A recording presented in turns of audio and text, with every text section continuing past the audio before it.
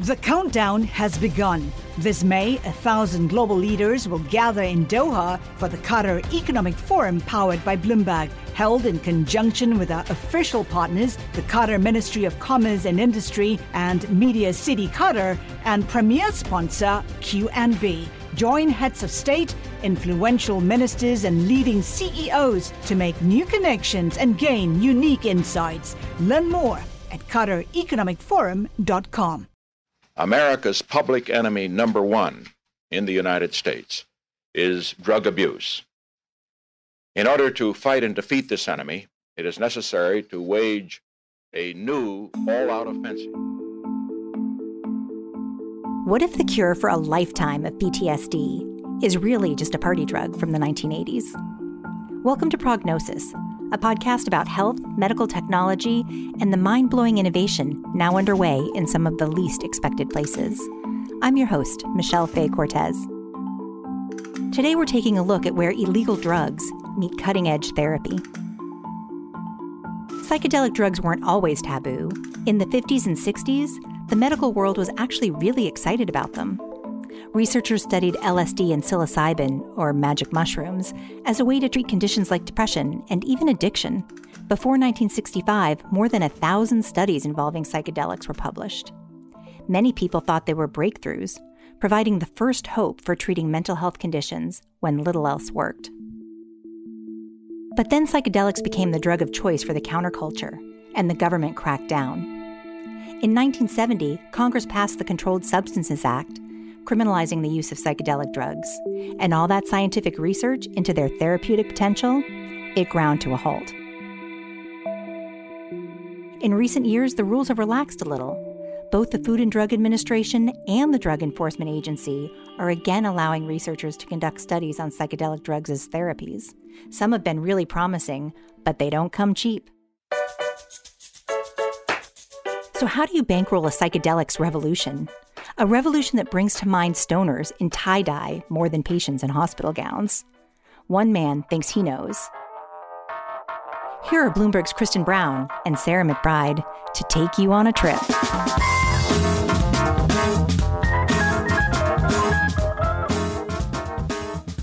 A few weeks ago, Sarah and I were cruising across the Nevada desert in a rented van on our way to Burning Man.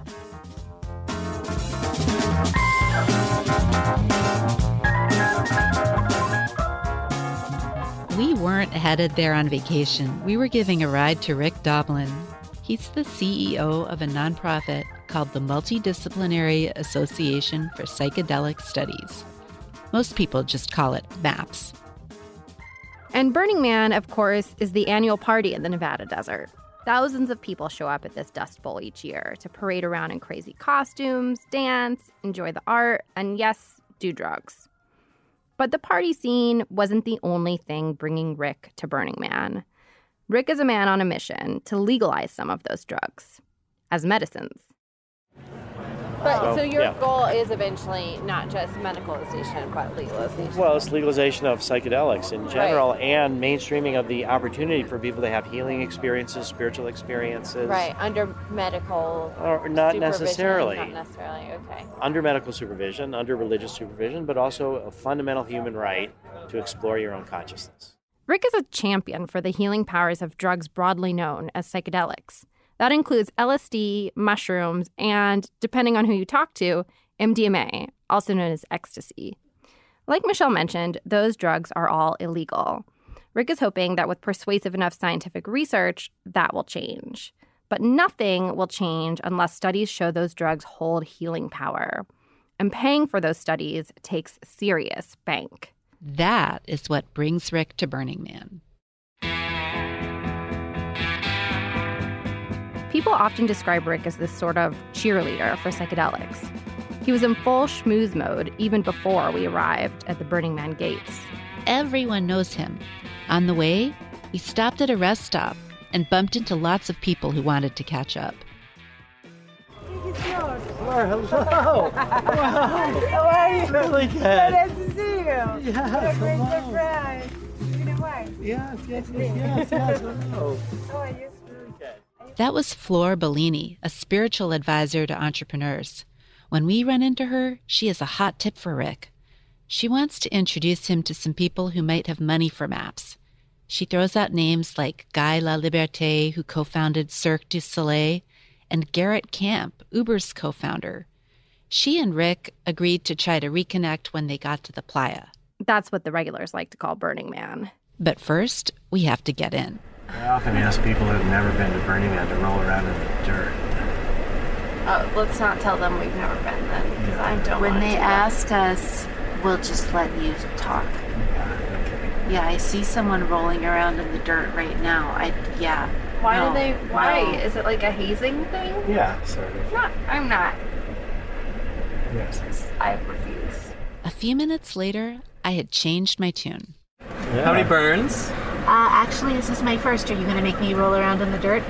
Hey, it's all voluntary. Okay, I'll get out. All right, Mr. Current Park, let's do it. I'm just gonna do it. Wow. Might as well get it out of the way now. Yes. While I'm wearing my white pants, just Exactly. That was me, coming to grips with my new Burning Man milieu. That's something Rick is pretty good at. He just adapts to whatever environment he's in, and it makes him a great fundraiser. Perfect because mainstreaming psychedelics is massively pricey. Rick's biggest challenge right now is getting the green light from the Food and Drug Administration. He's just kicked off the final stage of that approval process, what's known as Phase 3 clinical trials. That means hundreds of people are testing a drug under close medical supervision. Rick chose his focus carefully, people with post-traumatic stress disorder, like veterans. So 100 people with PTSD will get treated with either MDMA or a placebo, and doctors will monitor their progress closely. Those Phase 3 tests alone cost $26 million. And a nonprofit bringing a drug to market is rare. The only other one was RU486, an abortion drug approved in 2000. It was also controversial. That brings us back to why Rick is something of a folk hero in certain circles, especially among people who hope psychedelics will one day win wide acceptance, and not just for PTSD treatment. And if you need money for something controversial, where better to look for it than at Burning Man?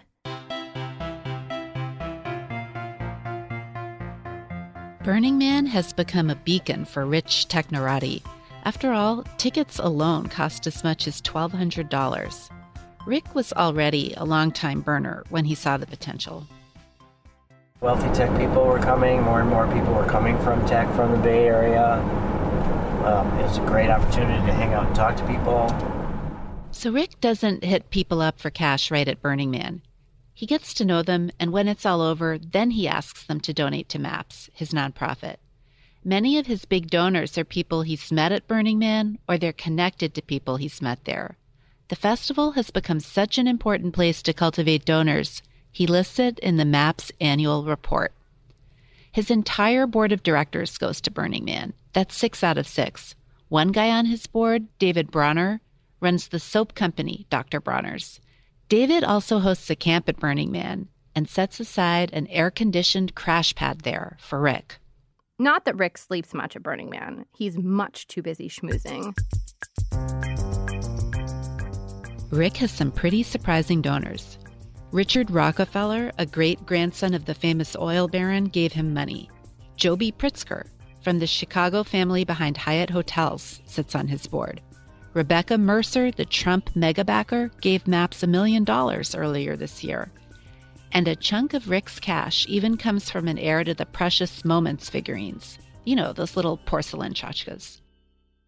But more and more, he wants to tap into the set of young millionaires and billionaires that Silicon Valley is minting. Sometimes that calls for discretion. I asked him if there was anyone in particular on his ongoing wish list, anyone he's trying to bring on board to donate to MAPS. Are there some that you have your eye on that you think, if you just cultivate them a little bit more, perhaps they'll support MAPS financially? Yeah, there are some. And would we know some of their names? You would. But I don't think mentioning them will help. Burning Man doesn't deliver just on the money front. Rick gets to know a lot of people on the research side, too. Tons of scientists head to Burning Man. One afternoon, I went to a talk on the neuroscience of psychedelics. It was given by a researcher at the University of California, Berkeley, and it was packed. Rick taps into that Burning Man community to help a lot of movers and shakers in the field connect with each other. For example, one night we were riding across the playa on a 2-story tall brass dragon art car. That's when Rick finally got the chance to introduce 2 key players in the movement, the Dutch military's head psychiatrist and a doctor from Arizona. Oh, good. There he is, right there. Terrific. Yeah. Eric, great. I was great. I felt that I needed to say hi. I was just talking about you. Oh, thank you. I mean, that's fine. To be clear, that's a high-ranking doctor from the Dutch government on a work trip to Burning Man. The night before, he told us he'd gotten stranded on the far end of the playa and watched the sun rise. When he wasn't riding around on the art car, Rick was biking around looking for bigwigs who could help his cause. He never quite reconnected with his friend Fleur, the one who promised introductions to the Cirque du Soleil founder and the Uber co-founder. We know because we spent a whole night biking around the playa with Rick looking for them. He struck out at one party where he was hoping to run into Sergey Brin, the Google co-founder. He wasn't there. Instead, Rick got to talk with Grover Norquist, the anti-tax crusader, for around 20 minutes. He also hobnobbed with Darren Aronofsky, the director of the movie Black Swan. Rick's strategy is to kind of just go with the flow and hope that the chaos of Burning Man delivers him to someone with deep pockets and an interest in psychedelic drugs. This particular year, I don't have a list of people that I know where they're camping and I want to go see them. So that's how you've approached it in the past? Yeah. Sometimes I'd have that set up. This year I don't. So this year is more like serendipity. We thought he'd be upset by all the missed connections, but Rick always focuses on the positive, even when he just missed the co-founder of Cirque du Soleil by a few minutes. He says it's fate. He'll have another opportunity for that introduction. Instead, he relishes the small victories, like getting part of his organization listed on a flyer each visitor receives when they arrive at Burning Man. Oh my God, look. What? They did it. Oh, wow, that's awesome. That is so great. Oh, wonderful. This is great. That was just after we'd rolled into Burning Man. The flyer mentioned the Zendo Project, a part of Maps that helps people on bad trips at festivals. It was listed up high on the flyer, above the fold. This is about the information. This is so good. This is the kind of thing that you're going to want to keep with you. The guy's enthusiastic, 100% in. That came through the first time we met Rick at a conference in San Francisco. He asked us if we minded doing our interview while he picked up a little weed. Rick lives in Massachusetts, where apparently the selection just isn't as good. He asked the saleswoman at the dispensary for the pottiest pot. And then he showed us how he planned to sneak his $229 worth of lemon Thai past airport security when he flew back east later that night. Really, Rick's entire adult life has been intertwined with the legal status of psychedelic drugs. Well, the first time that I ever tried psychedelics was at college. And it was in my freshman year of college, and it was LSD. And I was profoundly impacted by the sort of flow of thoughts and feelings. This was in the early 1970s. MDMA wasn't yet part of the college drug scene, but LSD and mushrooms were. By the 1980s, MDMA became more popular. Rick was thinking he wanted to become a therapist and use MDMA to heal people. But then, in 1985, MDMA became illegal too. So Rick, who was 30 but still working on his undergrad degree, sued the government. He lost, but found his lifelong calling. Hi, I'm Ron Kraszewski, Chairman and CEO of Stifel. Financial advisors. If you're not growing your practice, you're losing market share. Stifel is a growing, entrepreneurial, advisor-centric firm built for successful advisors like you. Imagine having the resources of the largest wirehouses and the support of the boutique shops, but none of the bureaucracy to get in the way of you serving your clients. At Stifel, it's your business, your book, your clients.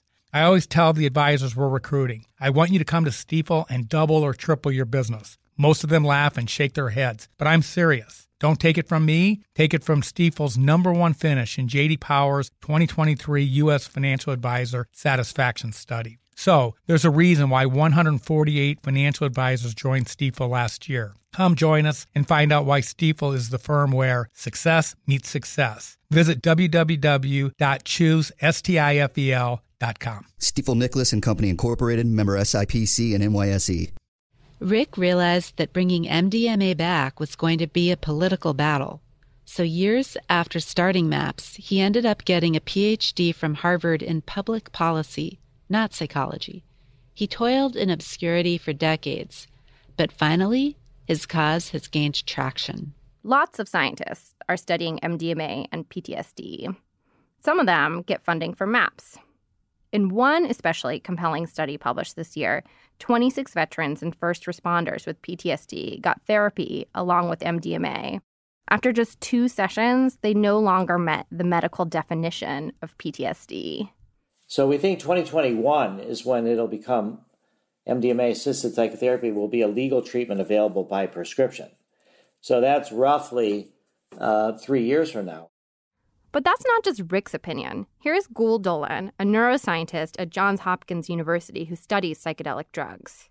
The clinical trials of MDMA for PTSD are remarkable, and those responses are like nothing we've ever seen before, right? I mean, SSRIs don't work that well. Therapy doesn't work that well. No neuropsychiatric drug basically has had those kinds of responses. Gul's most recent study was kind of amazing, and it grabbed a nice big headline in the New York Times. Her researchers gave MDMA to octopuses, which are usually really kind of loners, and the octopuses basically started hugging each other. Or, as Gul put it, they definitely become more prosocial on MDMA. A lot of Gul's research, like the octopus study, focuses on figuring out how psychedelics work. There's a lot we don't know, but it seems that the real power of the drugs is putting people in a state of mind where they're more receptive to things like suggestion or empathy. In a sense, what the drugs really do is help people heal themselves.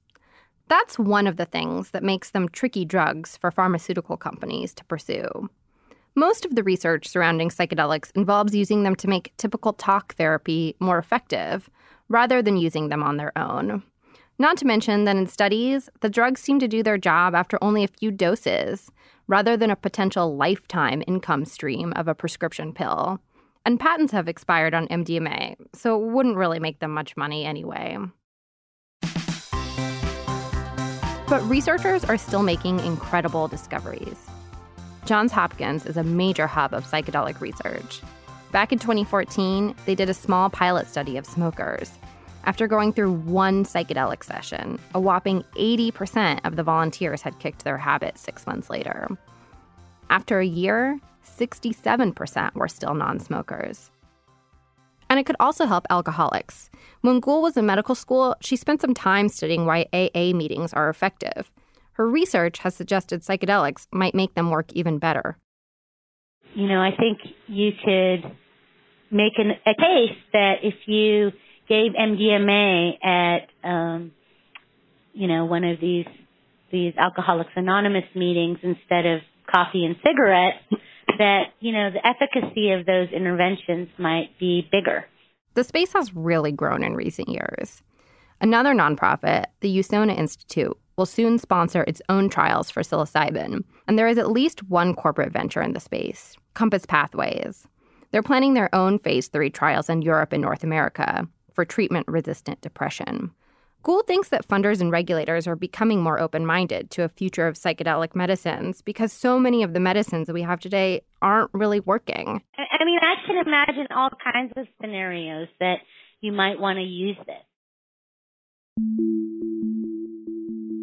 From Rick's point of view, PTSD is the best scenario for winning the approval of regulators and the public, too. Both of the drugs approved to treat it, Paxil and Zoloft, are considered pretty ineffective. But studies show that MDMA is very effective. Once MAPS paves the way for MDMA as medicine, Rick thinks it'll be easier to legalize psychedelics all out. The PTSD trials will take at least 3 years, but access could come even sooner under what's known as compassionate use programs, in which patients can gain access to experimental therapies before trials are complete. Therapists we talked to said the results can be really amazing. One therapist who worked on MAP's earlier trials said that MDMA helped heal a woman with PTSD who had previously gone to more than 1,500 therapy sessions. For now, people sometimes seek out treatment outside mainstream medicine among a network of underground psychedelic therapists. Some of that even goes on at Burning Man. Rick spent much of his last few days there counseling a veteran suffering from PTSD.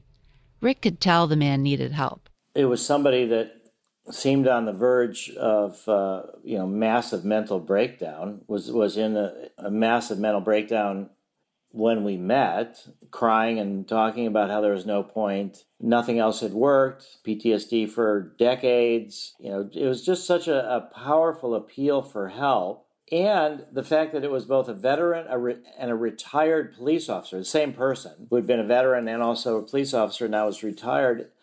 It just made me think that this is the ideal kind of person we're trying to show. If we're trying to mainstream psychedelics, what's more mainstream than a veteran and a police officer? Along with the counseling, Rick treated the vet with MDMA. This wasn't the full treatment that MAPS is undertaking in its phase 3 trials. The phase 3 treatments are hours of therapy with 3 MDMA sessions 1 month apart. But Rick gave the vet a flavor of it. It was very inspiring because there was a point where this person was able to breathe more fully than in many, many years. It started a process that I think provided hope. It's not, again, a one-dose miracle cure, but to see someone start in a puddle of tears and feeling like all the options had been exhausted and there was no reason to live anymore, to having hope and interest in other therapy sessions was profoundly inspiring. And also the fact that it was someone who'd been a police officer for 15 years and before that a veteran in the Navy for a very long time. Rick says the vet is doing better and looking into getting more therapy. In one sense, legalizing MDMA, for medical use or otherwise, would just be a recognition of something that is already true. Medicine isn't something that just treats illness. I think it's very difficult to figure out which uses count as medical and which uses don't. And it's become more and more difficult as medicine itself has become more consumer-oriented. That's Matt Lampkin, a law professor at the University of Tulsa. Lampkin points out that while the approval and regulation of a drug often hinges on it having medical purpose, we also prescribe a lot of drugs to people without any medical condition at all. So what do we mean by a medical use? It's intuitively appealing to think, well, what we mean is sort of treating some kind of illness. But if you take just a second to think about it, medicine does lots and lots of things besides just treating illnesses, and always has, right? Contraception, abortion, these are medical interventions that are usually not provided to treat any illness. Lampkin can also see a future not too far away where MDMA is a legal medicine. A lot of things that seemed unlikely to me a while ago with respect to drug policy. I never imagined that we would be where we are today in terms of marijuana across the states. It was sort of inconceivable 20 years ago. The FDA does have a track record of following the science wherever it goes. That means that MDMA could soon be widely prescribed. One thing that could easily get in the way of that, though, is money to keep pushing the science forward. Rick knows he has an uphill battle ahead. But for him, that's no obstacle. I've had to really learn how to be happy with trying rather than succeeding.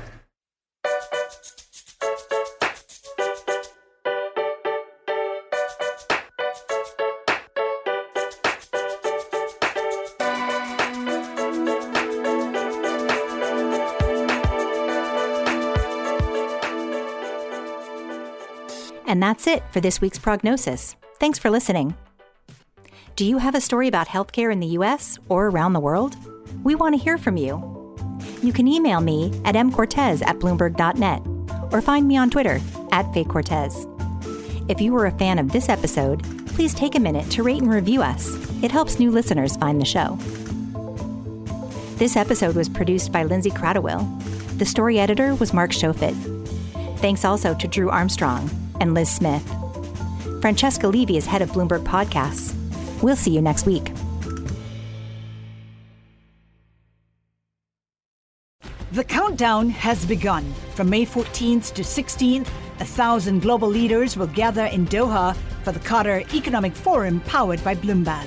Join heads of state, influential ministers, and leading CEOs to make new connections, gain unique insights, and uncover valuable opportunities in one of the world's most rapidly rising regions. Request your invite for this exclusive event at QatarEconomicForum.com.